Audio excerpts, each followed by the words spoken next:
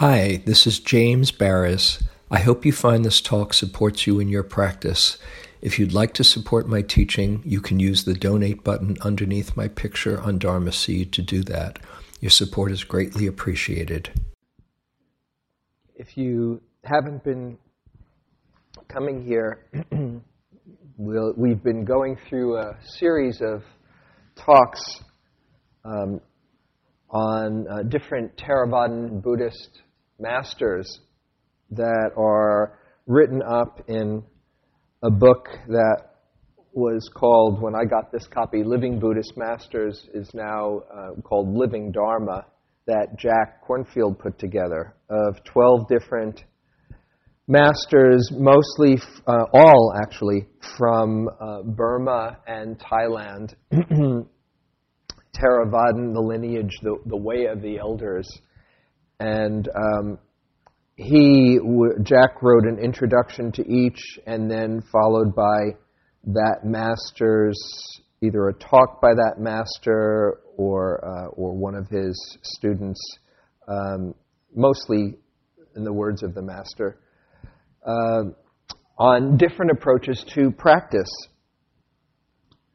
12 different masters with 12 different practices. And I hope that if you've been coming, you get the idea that there's many different ways to practice mindfulness meditation.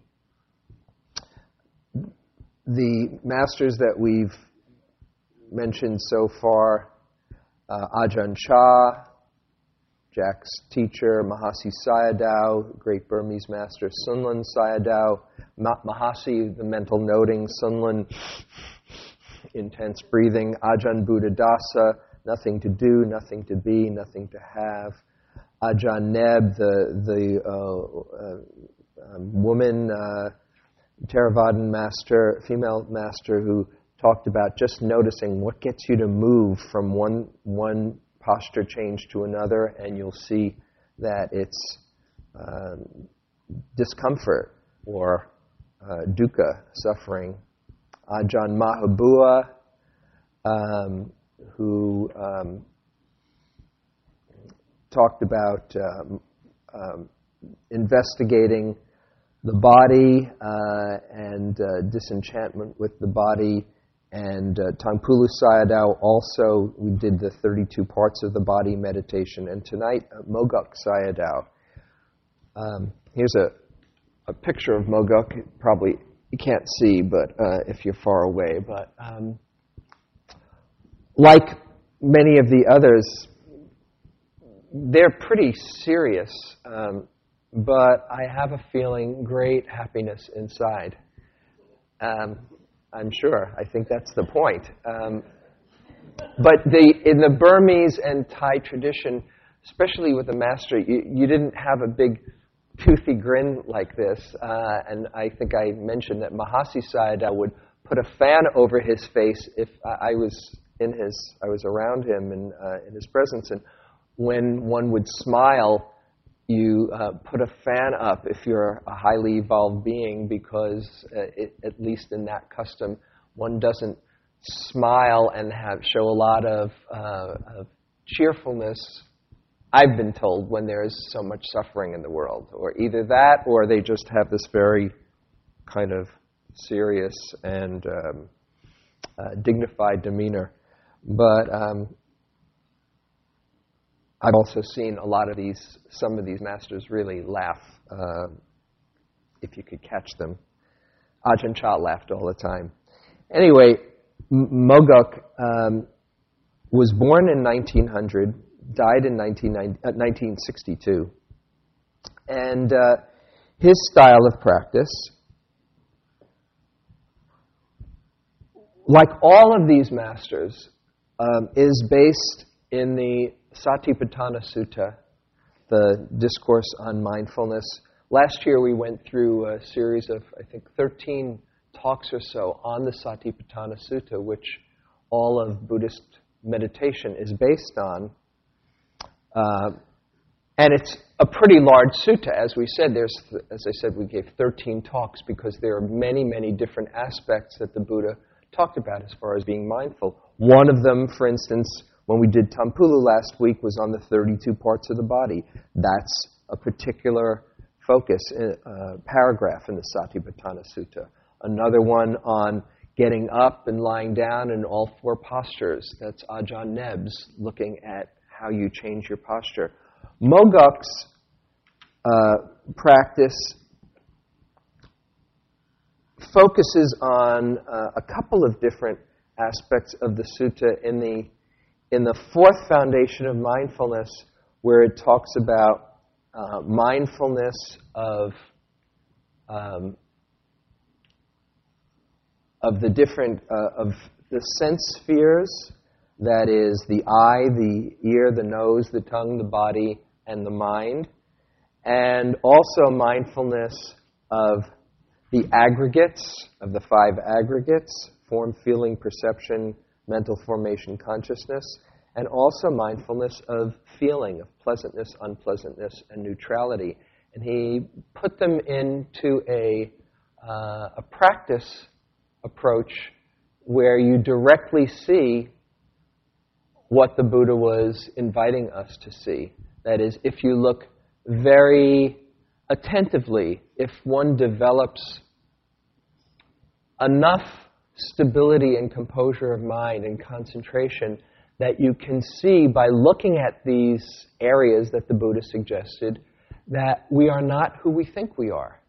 That we are not this solid, fixed, unchanging entity, but that we too are the process of life as it expresses itself through us, that we are a changing mind-body process, and there's nowhere in there that you can say, this is the essence of who I am.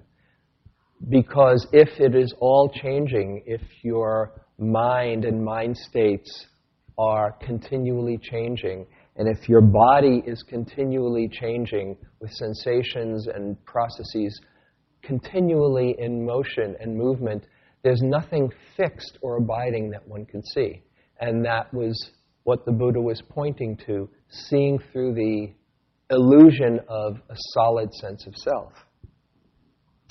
And Mogok came up with a very interesting way to explore that. I'll mention a little bit about his approach or his perspective for training. First, he said that it's helpful to have some intellectual understanding of the Dharma before practicing it. So he was in favor of study and understanding certain concepts, particularly the law of dependent origination. Now, there's not going to be a test on any of this. Don't worry. I know I've bandied about a few different things. Don't worry about any of this. And one can study it and get a handle on dependent origination is a complex presentation of how we continually are on the wheel of suffering. From having a body, we have contact from having, we have sense organs and consciousness. Sense organs and consciousness. We have contact with the outside world. So if you look at something, because the eye sees and the consciousness is working and the object is there, the three coming together give you contact. Oh, I see a cushion, a red cushion over there. From that contact comes some response, usually. One flavor of experience. Either you like what you see, you don't like what you see, or you don't care one way or another. It's neutral. Pleasant, unpleasant, or neutral. That's in this dependent origination. If something is pleasant or unpleasant, we have a response. We want the pleasant, we don't want the unpleasant. From that wanting, from that craving comes grasping, comes in the whole wheel becoming, comes old age, sickness, and death. And suffering keeps on coming when we are not clear at our responses to the world around us. So basically, he said, it's a good idea to have some intellectual understanding, conceptual understanding. Now, Ajahn Chah, if you recall way back, said, the only thing you have to study, the one book you have to study is this book, The Eightfold Path, 2 eyes, 2 ears, 2 nostrils, a tongue, and a body. And mindfulness is what reveals everything to you. So he said, don't get bogged down with a whole lot of study. I don't want to confuse you. I just want you to see there's lots of different approaches. And in Mogok's approach, he said having a basis, a foundation of intellectual understanding of Dharma is a good thing. And it is a good thing. It might, don't feel that you've got to be a Buddhist scholar, however, to get into what the practice has to offer.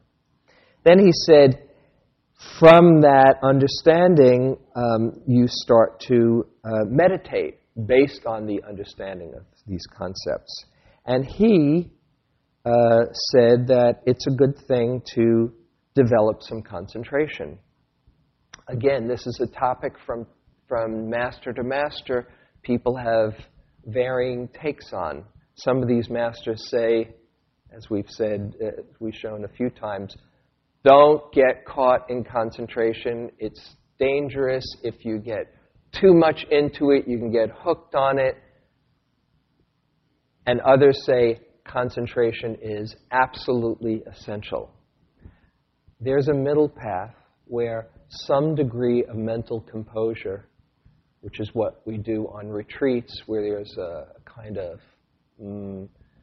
secluded, supportive environment where you're not so scattered. As you start to compose the mind, you can see things that are not normally available to your clarity and perception. But he thought concentration is a good thing, and to practice it on focusing on the in and out breath. He didn't say you have to go for high states of concentration, but he recommended actually when you sit, to sit for about 20 or 25 minutes using mindfulness of the breath at the nostrils as a way to collect the attention. And then after it's collected, to then turn that awareness onto the specific instructions that he suggested. And it's like, one way I think of it is that the breath, when used as a concentration device, it's like a sharpening stone, like a whetting stone.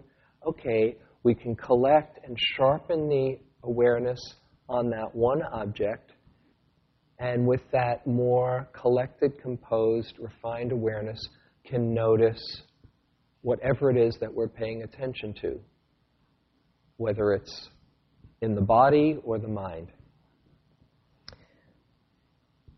And after developing concentration, then his instructions are meditating on consciousness and or on feeling, and we'll explore both of those. And then, as you develop the third part of the training, besides the intellectual basis and the meditation based on that understanding, is you start to see, as you pay attention, that everything is arising and passing. And the more you see that, it's not just to notice, oh yes, here's a sound, or here's a sensation, or here's the feeling in this moment, pleasant, oh, this moment is unpleasant, this moment is neutral. Each moment has its own life. But he says, as you keep on developing and looking moment after moment after moment, the understanding that everything is constantly arising and passing away becomes revealed more and more, and as it becomes revealed more and more, then this solidity of who we think we are starts to break up.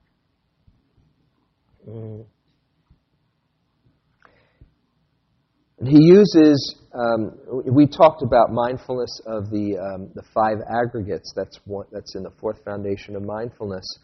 The different aggregates, I'll just go through them briefly and the way he thinks of it. There's the body form, and he said, take a look, if you're looking at the body, instead of seeing, oh, this is my body, look at it in terms of elements. Here's hardness, maybe where your butt is on the cushion. Here's fluidity. You might notice a sense of, in the water element, first one's the earth element, then the water element, the different flowing systems in your body. You know, your blood flowing through you. Or if you have a cold, it's a lot easier. You start to feel the water element as it comes out your nostrils. And the different... water is a sense of cohesion, how things stick together. The air element, which is vibration, which you can feel in the movement of the breath. Or you can also feel in the vibration in the body. And then the fire element, you feel heat. So he says, okay, if you're going to pay attention to your body, just notice instead of it being, oh, my buttock, you notice the hardness. Or my breath, you notice the feeling of movement, of vibration. And so the body starts to be teased apart in these four components. But he didn't mostly stay with the elements. He looked at the other aspects. He looked at the second aggregate, which is feeling, Vedana, that pleasant, unpleasant, and neutral. That he focused a lot on. Then there's the perception element, form, feeling, perception, which is recognizing, oh, this is an animal, this is red, this is big, this is small. Then there's the mental aggregate, mental factors. You notice the different states of consciousness coming and going. The different aspects of mind coming and going. And then there's the consciousness element, which is how we know, how we take an experience. And he's particularly focused on the consciousness element and the feeling or Vedana element. The consciousness element is really how we know our world around us. If you open your eyes, without trying at all, you see objects. Try not to see. Look in front of you and try not to see. You can't even not see. Your eye works, there's an object, and there's the knowing of that object.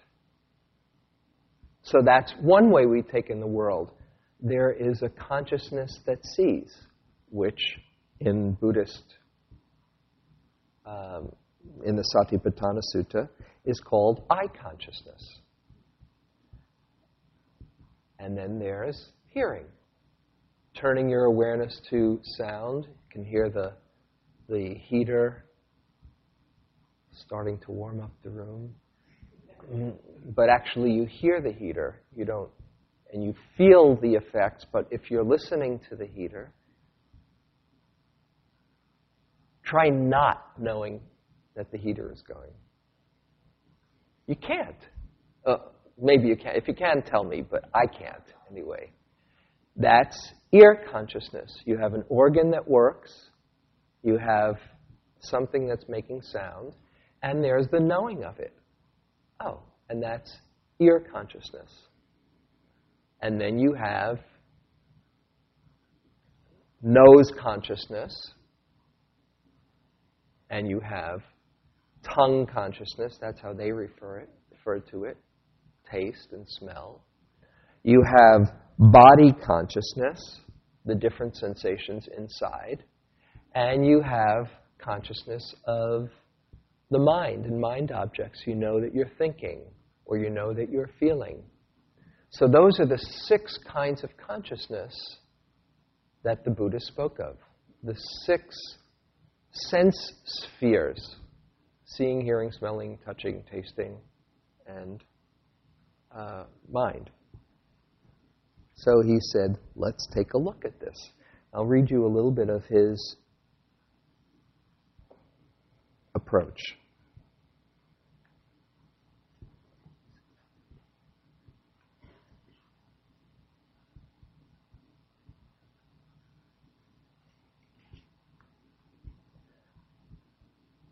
First, as far as why start with the mind. Where do we start? We must start with the mind, he says. The Buddha explained the importance of meditation on the mind. He said, I know of no other single dharma so conducive to great profit and benefit as the mind, which has been cultivated and developed.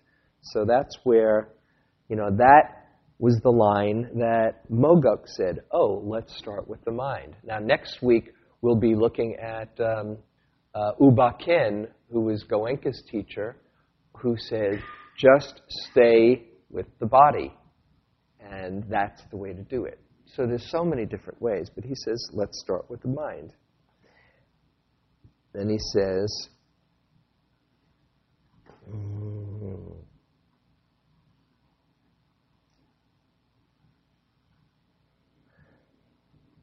some say that it is the...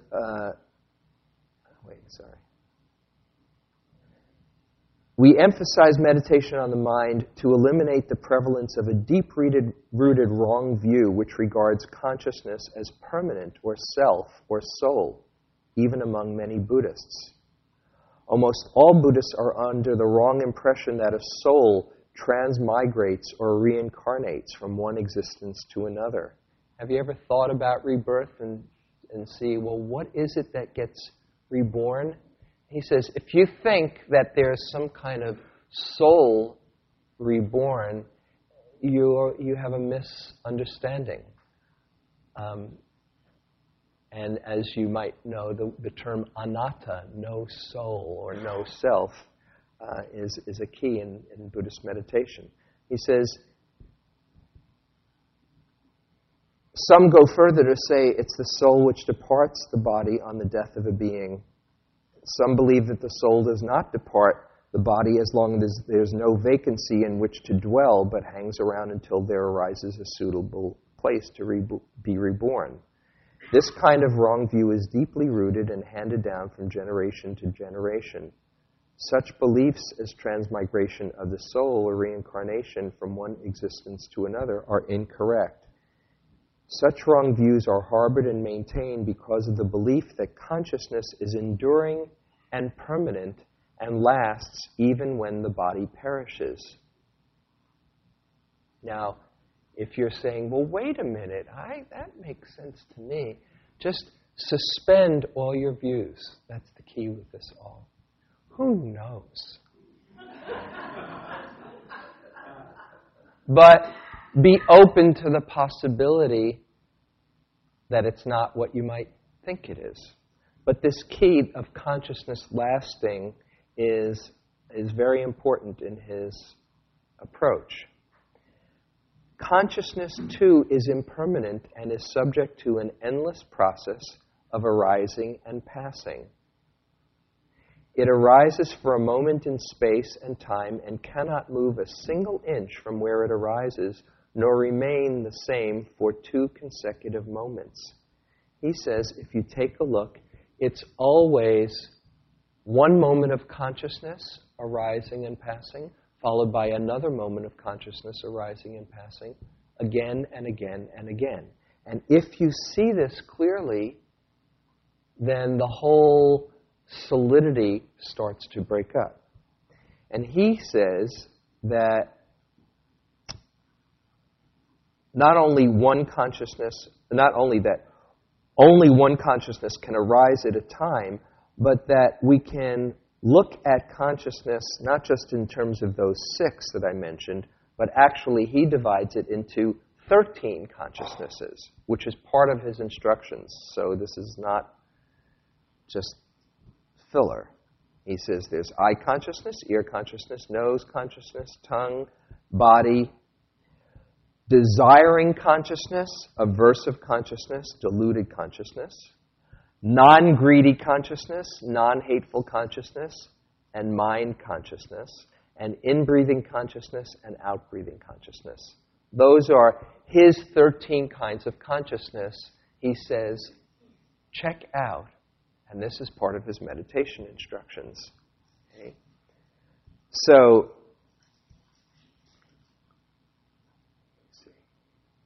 reference to the list of the 13 kinds of consciousness is invited.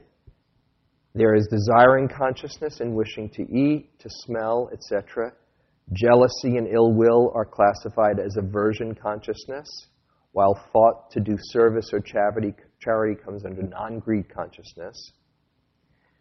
When we open our eyes, we see everything as colors and shapes before our eyes. This is the arising of eye consciousness. And the yogi must comprehend and be cognizant of this arising when it occurs. When he hears a sound, ear consciousness arises, and this arising must be cognized and comprehended. If he or she feels any irritation or itch, any pleasurable or unpleasurable feeling, there arises body consciousness. The yogi must comprehend and be cognizant of each new arising and vanishing of consciousness, one at a time. Let's see this. I'll read a little bit more. In the course of practice, the comprehension or insight of the yogi becomes more pronounced, distractions disappear, and mindfulness becomes centered only on the arising and the vanishing. The awareness of arising and vanishing of consciousness then becomes more rapid. Now, this is where concentration helps, because as you start to develop some concentration, you start to see the subtleties of experience. And because you're not distracted, for instance, you might notice, oh, here's hearing consciousness. And then you feel an itch. Oh, here's itching consciousness or body consciousness. Oh, here's, you see an image. Here's sight consciousness. And if you're really there, it's like you're watching the frames of a movie. Oh, there's this frame. There's this frame. There's this frame. There's this frame. Okay. Are you with me so far? Does this make sense? Okay. So the awareness becomes more rapid. Generally, at this point, the yogi clearly sees with insight that whatever consciousness arises, it terminates in the next instant. Can see that no consciousness can remain for two successive moments the same. The lifespan of consciousness is momentary. Hence, when the yogi meditates or observes consciousness, they will find only change, the perishing or vanishing of each consciousness. If, on initial observation, they find the consciousness does not vanish or disappear, they cannot pass beyond the notion of permanence. They must endeavor then with more concentration and mindfulness to perceive the nature of the arising and perishing of the aggregates. Let's see if I have anything else to do. Okay. So then, we'll do it for a few moments. Rather than focusing on the objects, this is what often we're trained to do. Oh, here's a sight, here's a sound, here's a sensation. It's a shift to focus on the consciousness that knows that. It's subtle, but if you get the hang of it, it's just coming back to the awareness of the object rather than the object itself. So let's just play around with this for a little while. Let's see if there's anything else. Yeah. Just sit here and you don't have to try to get very concentrated.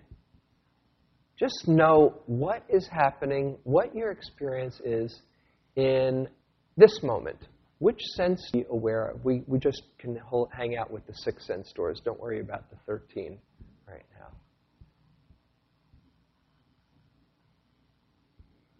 And whatever it is in this moment, if it's hearing, then rather than going to the blower, go to the consciousness that knows. Oh, here's hearing consciousness. If it's a sensation in the body, rather than going out to the sensation, be aware of the consciousness that knows it. Here's body consciousness. And I'll be quiet, and for the next couple of minutes, see if you can notice the changing, arising and passing of the various consciousnesses.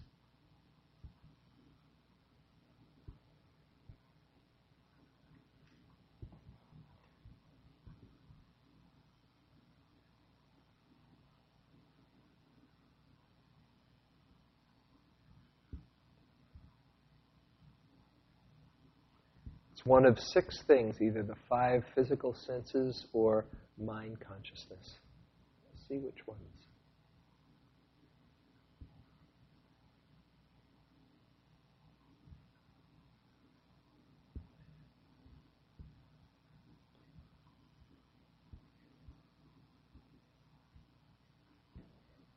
Anytime you get lost or confused, you don't have to backtrack. Just start right in the moment that you remember you're here.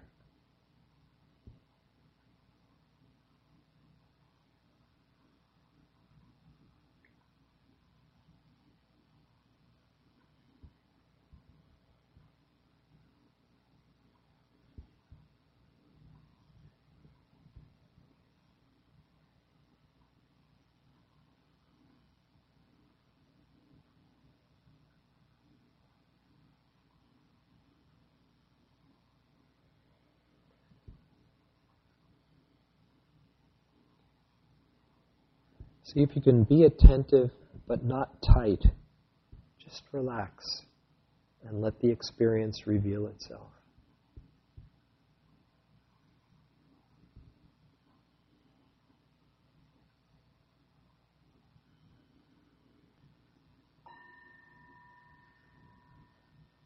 And let yourself gently come out of it.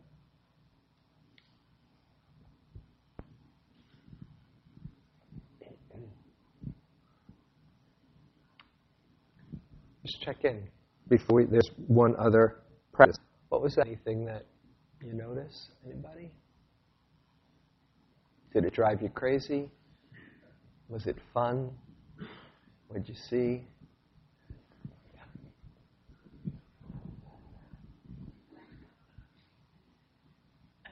Is that Allison? Well, I've been working with the aggregates for a while, and this was a little exciting to hear this, because I'm like, oh, a teaching on this. And I get a little frustrated around the consciousness of consciousness and the consciousness of mind. There are graceful moments of consciousness of other senses with the neutrality, so there's not a lot of grasp or whatever. But the mind and the consciousness of consciousness and consciousness of mind, it's like one of those Chinese finger torture things. You know, the harder you pull, the tighter it gets. Yeah. And I just keep doing it and keep practicing with it, but wow, I wonder if there's ever going to be any sort of... Well, here's the thing. You can't pounce on it. You can't, if you, really what you're doing is, and he makes this point too, you're aware of the preceding moment of consciousness. And he makes this point later on, what you're seeing is the object and the impermanent nature of it. You see impermanence, and then you have an insight into impermanence. You see the object, and you see then you realize that it's gone, and it's a moment of realizing that it's gone. And so I wouldn't try too hard to be in the moment and have your awareness catch itself. Just relax. They just seem like the same thing. It's not so much that I'm pouncing as, I know it's all a system and it all works together, but I'm not sure how insight can come since they seem so connected, so like glued, like one side to the other, so you can never see the other side kind of thing. Yeah. It's like there are some approaches to practice that specifically direct you to this so that you see the emptiness of mind. You can't catch it. In Tibetan practice, in some very profound teachings, it's attempting to do exactly what you're saying, and you see the whole game just kind of vanishes.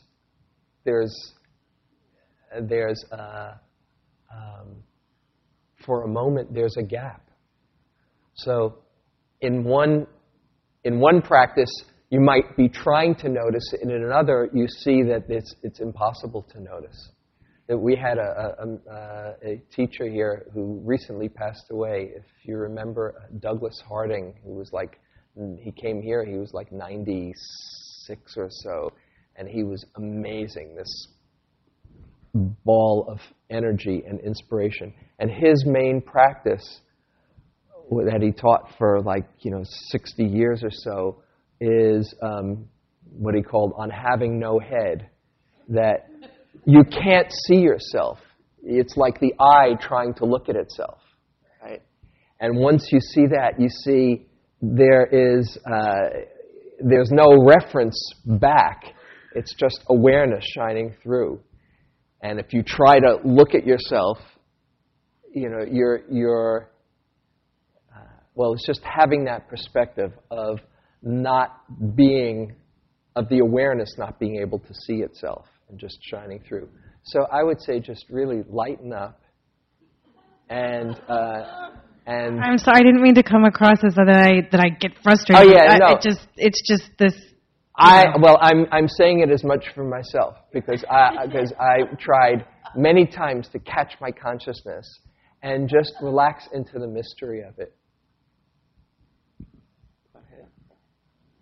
Anything else that came up?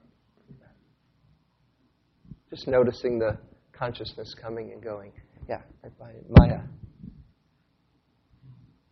Hello. I felt like I was more conscious as I paid attention to my consciousness. I felt like I was more in a state of self. That consciousness felt like something. Whereas normally, if I just noticed my hearing or just the mystery sort of naturally happens. But when I started to self-reflect, it felt like I was getting caught up in an ego thing somehow. Uh-huh. A self. Can you say any more how it would feel? Well, it's just in comparison to how I normally practice this. It's just sort of noting the hearing and not thinking about myself hearing, but just noting the hearing as a experience without self-referencing. I see. So it was coming back to the sense of self that's having the consciousness. But I mean, I don't know. Mm-hmm. And this is just a short experiment, and I could see where that it kind of brings you back to here instead of free flowing opening to the experience.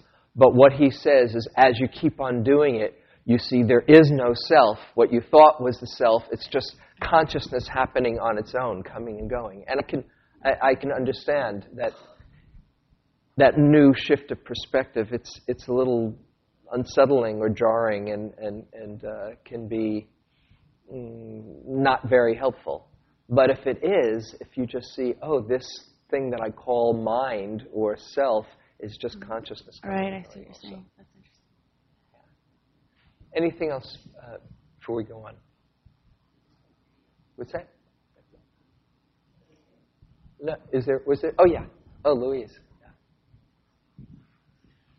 Well, two things. One is I felt like because the assignment was to notice which consciousness was happening, I felt like I let go of whatever was happening quicker than I usually do. So it was kind of taking a snapshot. There's ear consciousness, there's body consciousness. And it seemed like it was all happening a lot quicker. Mm-hmm. And the other thing was I was trying to figure out if it was, in doing this sort of assignment that you gave us, if the mind, it seemed like my mind did not go into thoughts as much as it usually does, because it was essentially thinking about which form of consciousness was happening. So it had something to do that was not allowing as many thoughts to come in. Mm-hmm. Yeah, beautiful. He makes the point, if there can be a continuous awareness of the various consciousnesses, that with no breaks, you're on your way to the first stage of enlightenment.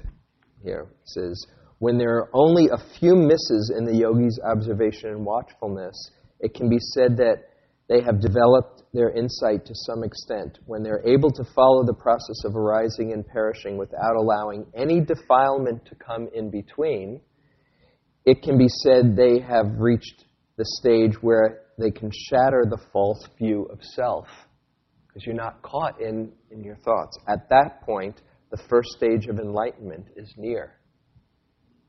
Keep it up.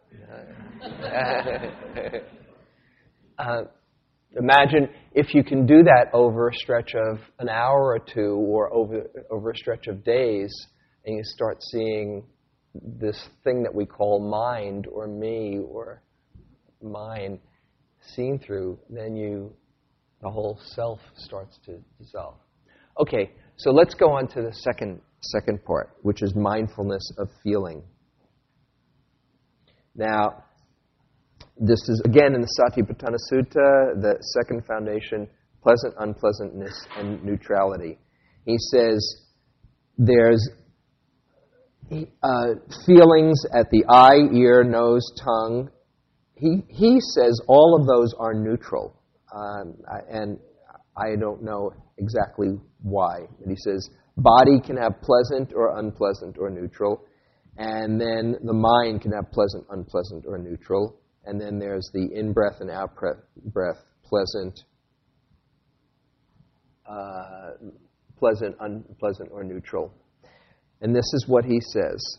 The important point for the yogi is that he must contemplate on feeling where and when it arises. It has been a practice elsewhere to fix attention on the chest or on the head, feeling the breath, but feeling appears anywhere in the body, wherever there is contact, so it cannot be said that this sort of practice is right, in his mind. It is like aiming an arrow at the wrong target. Nobody can fix feeling in any particular place. It will arise wherever there is sense-object preceding. If a yogi believes that the feeling he meditates on in one moment is the same one as in another moment, he has a long way to go. It should be cognized and seen with insight that each feeling is transient, impermanent, and never remains the same for 2 consecutive moments. If the yogi fails to cognize and perceive with insight wisdom that feeling is impermanent, he is still off the track. It is generally and wrongly believed that feeling is one long continuous experience, but with mindfulness and concentration, the yogi will see all feeling as arising and ceasing, moment to moment. So, he has an extra credit mindfulness of feeling, because it's not only mindfulness of, this moment is a pleasant moment or an unpleasant moment, but here's a moment of consciousness, of body consciousness, which is unpleasant. Here's a moment of eye consciousness, which is neutral. Here's a moment of mind consciousness, which is pleasant. So it gets a little complicated when you're not only seeing what the consciousness is, but whether it's pleasant, unpleasant, or neutral. Let's just for a little while make it very simple, and then maybe we can do a minute or so with the advanced. Just for a moment, close your eyes. And right now,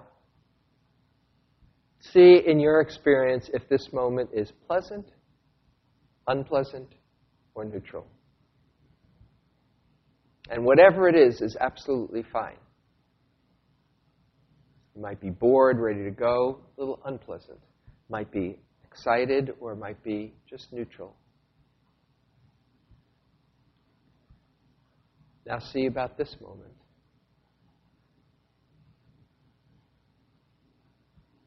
Now this one. And for the next minute or so, keep on noticing the flavor of experience.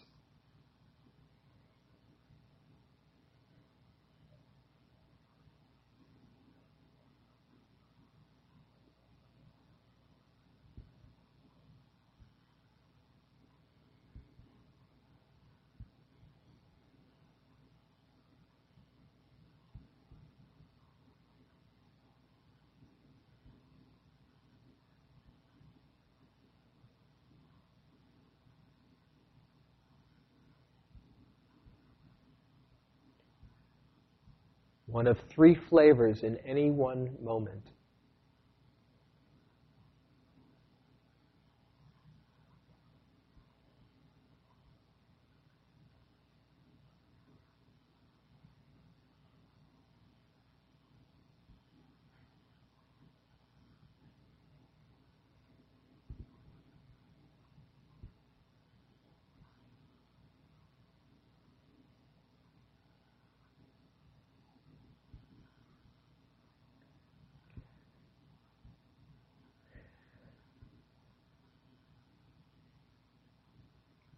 And now just add on which sense door this pleasant, unpleasant, or neutral experience is. Moment of ear consciousness, pleasant. Moment of body consciousness, unpleasant. Mind consciousness, neutral. Just play around with that.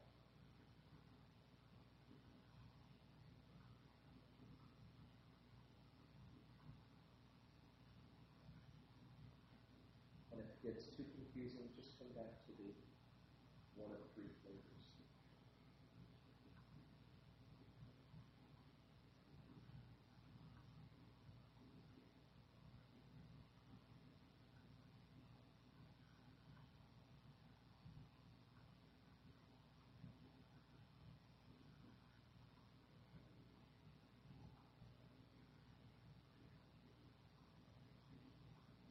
If you want, you can even track it, aiming it. Pleasant, pleasant, pleasant, unpleasant, neutral. See if that helps.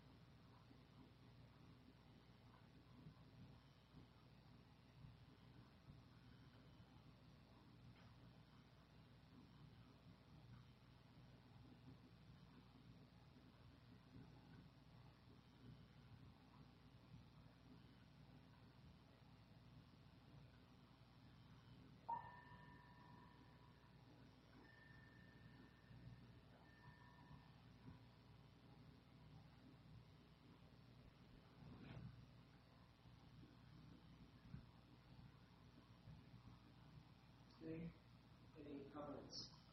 Just confirm.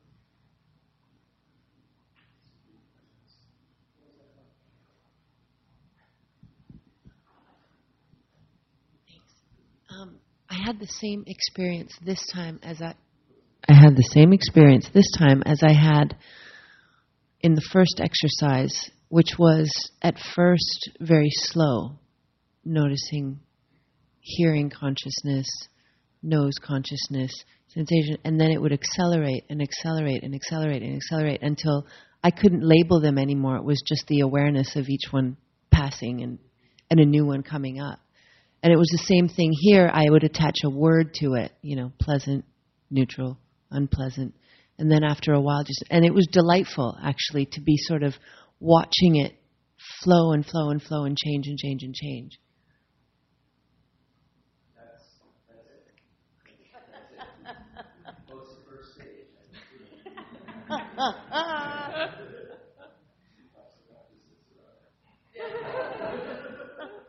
But that's what he says. If you develop some concentration, particularly this is in a daily life situation, if over time you develop concentration, and there you are noticing over time that changing experience, that everything is arising and passing away so rapidly, the whole solidity itself dissolves, and it's that's where the freedom lies. How many people notice how much the flavor changed? It's very fascinating to do this in your daily life. Besides your formal meditation, I would encourage you, if you feel like it, playing this. I would encourage it to play with it in your daily practice, just wherever you happen to be. If you're feeling bummed out, okay, say, "Oh, unpleasant. But if you pay careful attention, you might notice some pleasant moments interspersed in that unpleasant, what we're labeling rotten day. Oh, this is a pleasant moment. Oh, it's even more pleasant to notice. Oh, this is pleasant. Oh, now it's kind of boring. Now it's unpleasant. And you're going throughout your day so many different coming and going moods, so much faster than we think, but we just cover it up and say, because we're not aware, oh, today's a great day. And you might have had a few thousand unpleasant moments in there. Or today's a rotten day, and you might have had a few thousand pleasant moments. It's not as solid as it seems. So have fun with that this week. I would encourage you.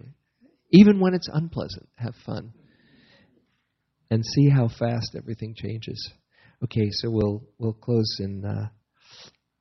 with a short loving kindness. Next week we will do Ubakin, which is the sweeping practice that Goenka teaches.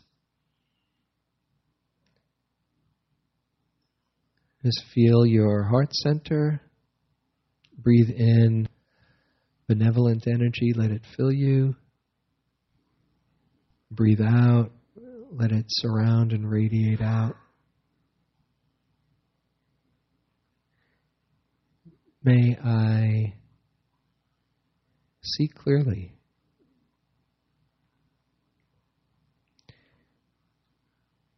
May I awaken to the truth of how things are. May my heart open with that truth and share my love well. May I be happy. And then to extend that out, everybody around you and in all directions to all beings. As I want to be happy, may all be happy. May all see clearly and wake up to their true nature. May all share their love well. And may our coming together, whatever wisdom and goodness that we develop together, may it be shared with all beings for the benefit of all beings. May all beings be happy.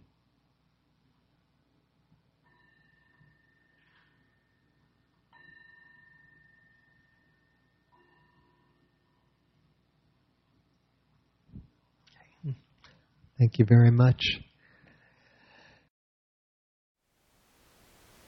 Thank you for listening. To learn how you can support the teachers and Dharma Seed, please visit dharmaseed.org/donate.